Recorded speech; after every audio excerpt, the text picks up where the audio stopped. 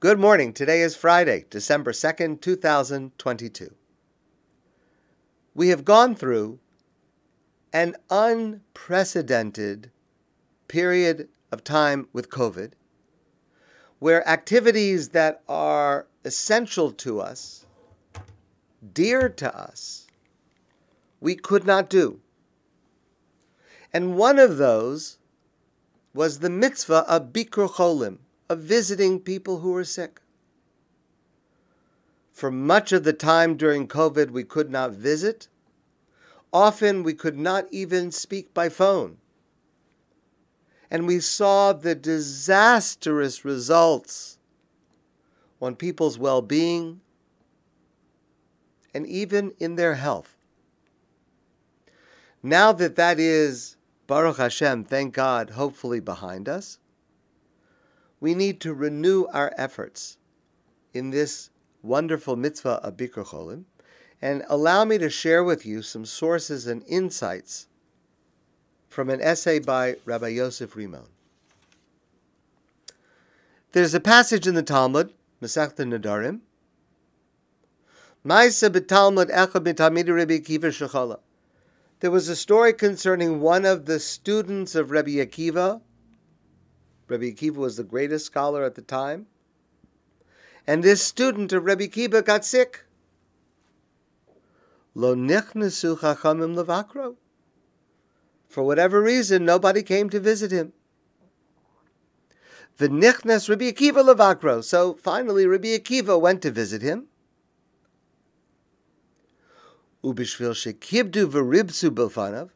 And because what Rabbi Akiva did when he reached this person's home who was sick, he swept the floor, he cleaned up the room. Chaya. This man lived. Amar lo, and the student said to Rabbi Akiva, Rebbe, hechi yisani, you have brought me back to life. You have given me life just through your visit. From that experience, Yatsa Rabbi Akiva v'Doresh, Rabbi Akiva left and he went back to the academy and he expounded on this issue and he said to all of his students, Kol mi she'ein mevakir cholim, a person who does not visit someone who is sick, ki'ilu shofech damim. It's hard even to say those words. It's as if you spilled their blood, because by visiting someone who is sick, you have the possibility to make them better. And if you do not do so, you are, in certain sense, a cause of their deterioration. Kiyasa Reb Dimi Amar, when Reb Dimi came along and addressed the same subject, Amar, he said, Kol hamavakar es hachola garam lo sheyichya. A person who visits someone who is sick helps the person live, helps the person recover, get better. And a person who does not visit someone who is sick, who is not praying for this person that he should get better, he's not praying either way. So the Ramban, one of the classic medieval commentators on the Talmud, explains that we learn that there are three components to the mitzvah of visiting the sick that we learn from this story. The first component, or the first goal, is to come to the person who is sick and do for them whatever is necessary to do for them.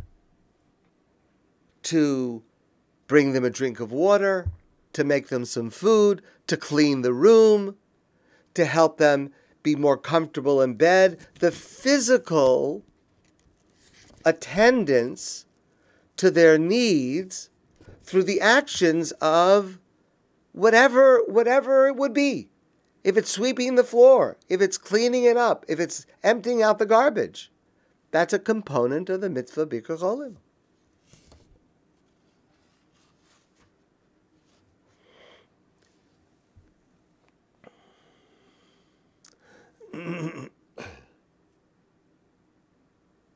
It seems kind of strange. Rabbi Akiva, the great Rabbi Akiva, came to visit his student and he swept the floor? How does sweeping the floor make the person better? What you see from here is that the visit must be what is welcome by the person who is sick.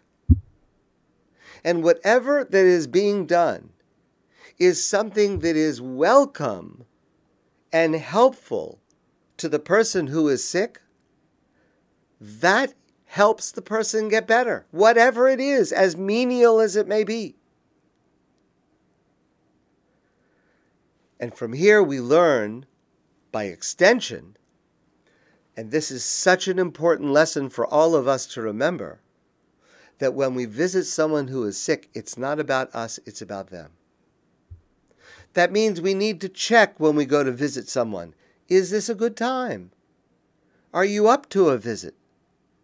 Perhaps a person's tired. Perhaps a person wants to rest. A person has to always be sensitive. What is helpful to the person? Not that I need to fulfill the mitzvah, so I have to come in and visit. What does the patient need? And that also means to be sensitive about how long we stay. Sometimes a person might come to visit, come in, say hello, and go out, and maybe the person wished you would have sat down for a minute and talked for a minute. And other times, a person goes in to visit someone who is sick and sits down with a long conversation, and the truth is the patient is really not up to it. They're falling asleep, they're in pain. We need to be tremendously sensitive to make sure that whatever we are doing is helping the person who is sick, not satisfying our own needs. So that's purpose number one, goal number one, to provide actual physical service that helps the patient. Number two, the second goal is to raise the spirits of the person who is sick, to make them feel better emotionally, because we know so clearly that emotional health is connected to physical health. So if there's a way to tell a story, or to sing a song, or to say something, an appropriate joke, appropriate of course, that lifts the spirits of the person who is sick, that's a tremendously important mitzvah. And that's part of this, to make the person feel better emotionally and thereby lift their physical health as well. I remember many years ago, it was about 15 years ago, I was sick, I had meningitis, and I was in the Jewish General Hospital. And the main symptom that I had was a terrible, terrible headache. It was the worst headache I'd ever had in my life. That's the main symptom of meningitis. And I was miserable. And I was bored. And one day I was walking the hall in a lot of pain. And I saw, it's the Jewish General, I saw a man who recognized me. And he asked me, what's wrong? I said I had meningitis. He said, how do you feel? I said, I feel like I have the worst headache I've ever had in my life. He said, you mean it feels like one of your congregants is sitting on your head?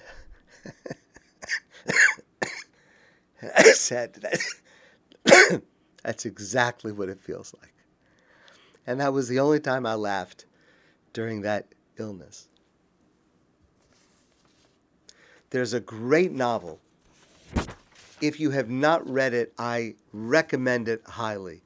The novel is Cutting for Stone. And part of the novel is a scene where there's an oral exam for a medical student to become a doctor.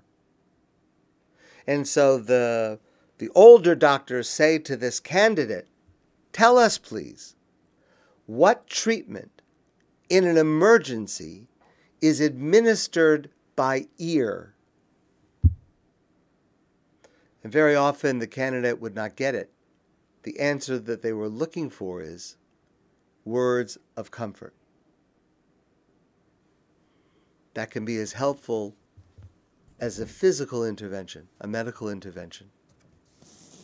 So that's the second goal or component of this mitzvah, to raise the spirit of the person who's there.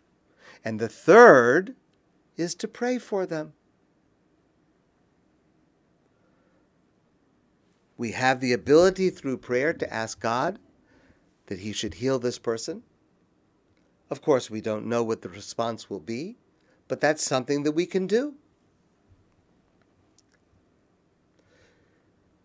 And this is specifically when we go to visit. Yes, it's very nice to pray for the person wherever we are, but when we go to visit a person who is sick and we see them in their actual milieu, the pain and the suffering they're going through is much more real to us. It's in front of our eyes. And it is then that our prayer to God for the person's recovery is all the more meaningful. So those are three elements. We should go to visit someone in person in order to be able to do the physical tasks that could help the person to lift their spirits and to pray in their presence, to pray for their recovery. What happens in a situation where you're not able to fulfill all three of these components? Let's say, for example, you visit someone who's at home, but their family is taking care of them. They don't need the floor swept. They don't need food cooked for them. That's already taken care of. There is still a mitzvah to visit them for the other components. All three of the components are independent. You can still lift their spirits. You can still pray for them. So you should do that. Even if not all three can be fulfilled, whichever ones can be fulfilled should be fulfilled.